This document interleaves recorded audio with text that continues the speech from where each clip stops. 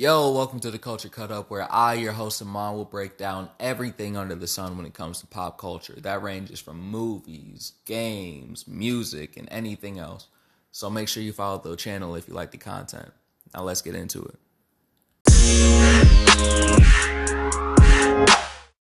Alright, now if you couldn't tell by the name of the episode, today I'm going to be giving you a crash course on Marvel's breakout TV series,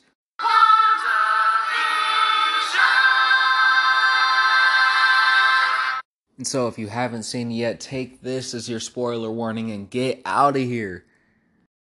Marvel Studios decided to drop their usual format to give us an elaborate mystery that included two of the world's most powerful Avengers. And then on top of that, each episode seemed to pick up on the stylistic traits and features of a different decade in television. The first two episodes were shot almost entirely in black and white to replicate a I Love Lucy or Bewitched type vibe. They used this time to get the audience accustomed with Westview. Wanda and Vision had moved to live in a perfect suburban neighborhood, complete with a nosy neighbor, neighborhood watch, and all.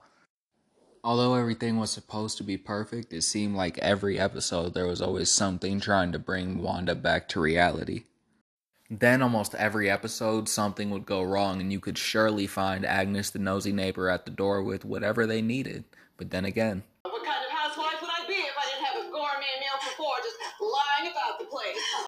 the initial first couple of episodes left us with some big questions, the first of which being, how is Vision still alive after we've seen him die in Infinity War? The second, who is Agnes? And the third, what are they doing here?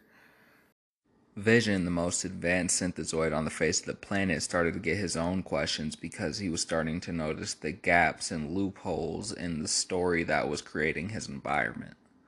But just as he began to poke and prod, he got distracted by twins.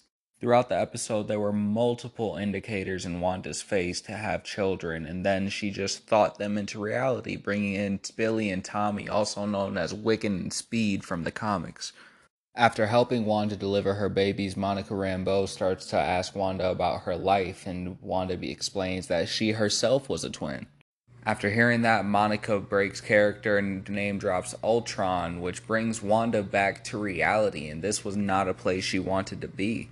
She kicks Monica out of the town whose rules she wrote with her own mind, and this is how we find out that Jimmy Woo, along with Darcy Lewis, have been helping SWORD, basically the new S.H.I.E.L.D., uncover the Maximoff anomaly and help the residents of Westview, New Jersey.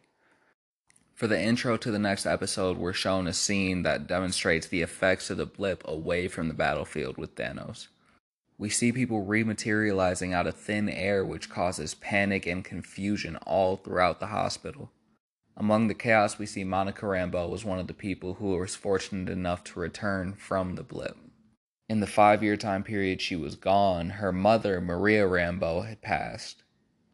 Fast forward to real time outside of the Hex, Monica comes across the revelation that Wanda is actually altering reality. The acting director of SWORD after Maria Rambeau had passed, Mr. Hayward, had believed that because of Wanda's advanced powers, she was ultimately a threat and needed to be taken out.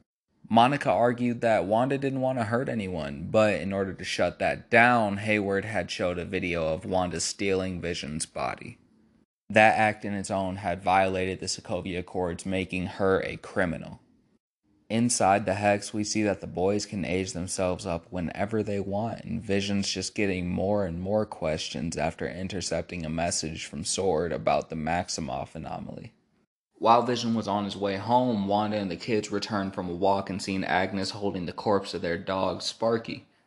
To stop the kids from aging up at the sight of it, Wanda tells them that they can't bring anything back from the dead, which seems hypocritical because Vision is standing right there.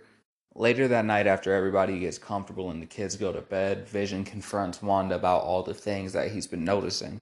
And Wanda says she has no idea how any of this is happening. We get an insanely human scene from an android when Vision reveals that he's scared. He doesn't know who he is, which means he doesn't remember anything about Tony or Ultron or anything about Thanos, and he's just a shadow of the character that we once knew. As the conversation dies down, we hear a knock at the door and we see Evan Peters from the X-Men universe, who returned to play Quicksilver again. After seeing that, the Nerd Collective as a whole went crazy and theories started floating everywhere. We heard things about the multiverse, the devil, Mephisto. And then, just to stir the pot even more, Paul Bettany, the actor who played Vision, said that he got to work with someone who he had always wanted to work with, which just got fans even more excited. The next episode, we get an amazing Halloween episode where we see all of the characters in their comic book accurate costumes, and some serious foreshadowing where we see Agnes in a witch costume. While the family goes out to trick-or-treat, Vision says he's going to help with the neighborhood watch, when in reality he's investigating Westview and tries to escape, and in the process almost dies. That caused Wanda to expand the hex, taking everyone who was outside of it, including Darcy Lewis. The next episode, we see Wanda's losing control of everything because she exhausted herself by expanding the hex. All the furniture and food that's around starts changing because everything's just out of control. Agnes offers to take the kids off of her hands, and she's relieved because she needs the break. Wanda shows her vulnerability in a Modern Family style interview, and she questions why can't she fix this, and the interviewer, who usually just remains silent behind the camera, asked her, "Do you think this is what you deserve?" We, the audience, are forced to assume that that's just Wanda's guilt radiating out from the characters in her world. After a failed attempt to use a machine to enter the hex, Monica runs in by herself, which grants her the powers of her comic book accurate part, Photon. She sprints to Wanda's house and she runs in and tries to reason with her. Wanda never wanted to see this woman in her home again, and she immediately begins threatening to fight her and throw hands, and it got real, I ain't even gonna lie. But then at the best time possible, the nosy neighbor Agnes comes in and swoops Wanda away into her home to calm her nerves. When Wanda enters, she sees the TV on with kid shows and uneaten sandwiches with child-sized bites, but she doesn't see her kids anywhere. And after asking Agnes where they are, she sends her down to the basement to find them, which is where we find out. Every mishap the family encountered was Agatha, including the fake Pietro that looked nothing like Wanda's actual brother, but she was willing to believe it out of her own pain and grief. Agatha starts to poke and prod directly to find out who exactly Wanda is, because she was attracted to Westview from the afterglow of 1,000 spells being casted at once. Wanda tries to fight her way out, but Agatha gives her a Witch Lesson 101 and by casting runes around the room, preventing Wanda from using her spells. Wanda initially denies that she's a witch, but Agnes takes her on a journey through her memories and convinces her that she is. She develops a theory of who Wanda could be, but needs more proof, and it takes us to Hydra headquarters where we see Wanda interacting with the Mind Stone, and it attaches itself to her. And in the process, we see an amazing silhouette of the Scarlet Witch. Agatha basically fills us in on the prophecy of the Scarlet Witch and reveals that there is an entire chapter devoted to her in the Darkhold, which is the book that was missing in Doctor Strange. She deems Wanda too dangerous to be left with her powers and tries to take them for herself. Now let me backtrack a little bit. Before all this started happening, Vision encountered Darcy Lewis, who started to explain his origins to him. Upon finding out who he is and all the pain that Wanda suffered, he goes back to the house to try to be with her. And at the same time, we're introduced to Project Cataract, also known as the White Vision. He's sent in to collect the Vision that we all know for parts, pretty much. Only one Vision is allowed to stay standing, and White Vision is going to make sure that it's him. They start duking it out for a little bit, and we see Vision start phasing through his attacks, which would have been an amazing trick to do in Infinity War, which could have stopped everything. The Vision we know from the Hex puts an end to all the fighting by explaining to the White Vision that he's not the real Vision. The White Vision needs to locate the real Vision and destroy him, so he asks for more elaboration. This is where the vision that we know introduces the idea of the ship of Theseus. Basically, it's a paradox about one's identity. Now, let me explain.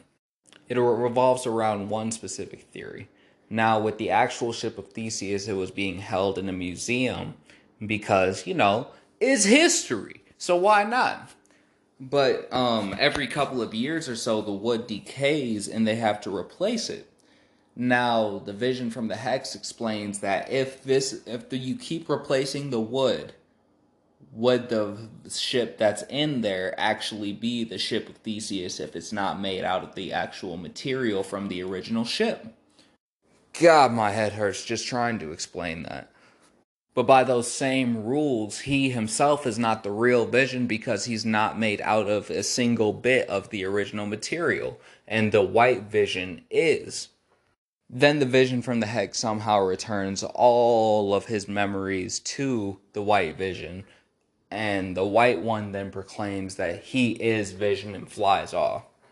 Now, on the other side of Westview, Wanda's currently fighting Agatha for her powers, and which was, in my opinion, was a rushed climax, if I'm honest. But Wanda uses her wits and uses the same runes that Agatha kept her from using her powers on the walls of the Hex, which prevented Agnes from doing anything. Then Wanda ultimately takes her powers back and becomes the true Scarlet Witch of prophecy. On the ground, Hayward tried to kill the boys and got wrecked by them, if I do say so myself, with a little bit of help from Monica Rambeau. After the dust settles and the credit rolls, we got 2 post-credit scenes, the first of which being Monica Rambeau called into a theater by a person who just so happened to be a Skrull. They basically call Monica up to the stars, which sets up Captain Marvel 2. In the second post-credit scene, we see Wanda sitting in a cabin drinking tea, and as she walks into the house, we see her astral projecting and learning from the Darkhold. We had never even seen Wanda be able to do any astral projection, and we know exactly how hard it was for Doctor Strange to learn. So it shows us that her power is developing at exponential rates. At the very end, we hear Billy and Tommy scream out for their mom one more time. She opens her eyes, indicating she will be looking among the different universes for her children. Throughout the series, we got multiple commercials that reflected on Wanda's past, present, and future. A Stark toaster that symbolized the bomb that killed her parents. Hydra soak, which reflected on her time being held captive by Hydra. Lagos paper towels, which references Captain America's Civil War when she had accidentally blown up a building in Lagos. Nexus medicine, which indicates that she is indeed a Nexus being like from the comics. An Erie yogurt commercial that was based around Yo Magic, and a Strucker watch. I know a lot of people have their own opinions about WandaVision, but I personally love the series. It's an amazing reflection of grief and takes us along the lines of Wanda's pain throughout her entire life. It provided amazing backstory for the character of Wanda Maximoff, and it had the perfect release date in contrast to the real world. Wanda isolated herself to deal with her grief at the same time that we were all forced to be isolated in our homes to deal with the virus. The moral of both of which being that we have to accept things that are out of our control. I love that this was not action-centric, unlike the rest of the MCU, and focuses on psychological aspects of heroes. But ultimately, I think because of the theories that the fans were circulating, it got overhyped and it kind of killed the story. People expected some big, extravagant thing to happen in the end and were ultimately disappointed by the ending we got. So to me, the ending was killed by fan expectations. But overall, I can appreciate the things that WandaVision set out to do and build for the MCU. So for me personally, it was 10 out of 10. It was an amazing series. I sat in my house eager to see the next episode and even stayed up until 2 o'clock in the morning sometimes to see it. Now I hope you go watch it for yourself because it is honestly worth it. Join me on the next release for another in-depth breakdown on everything that happened. Peace.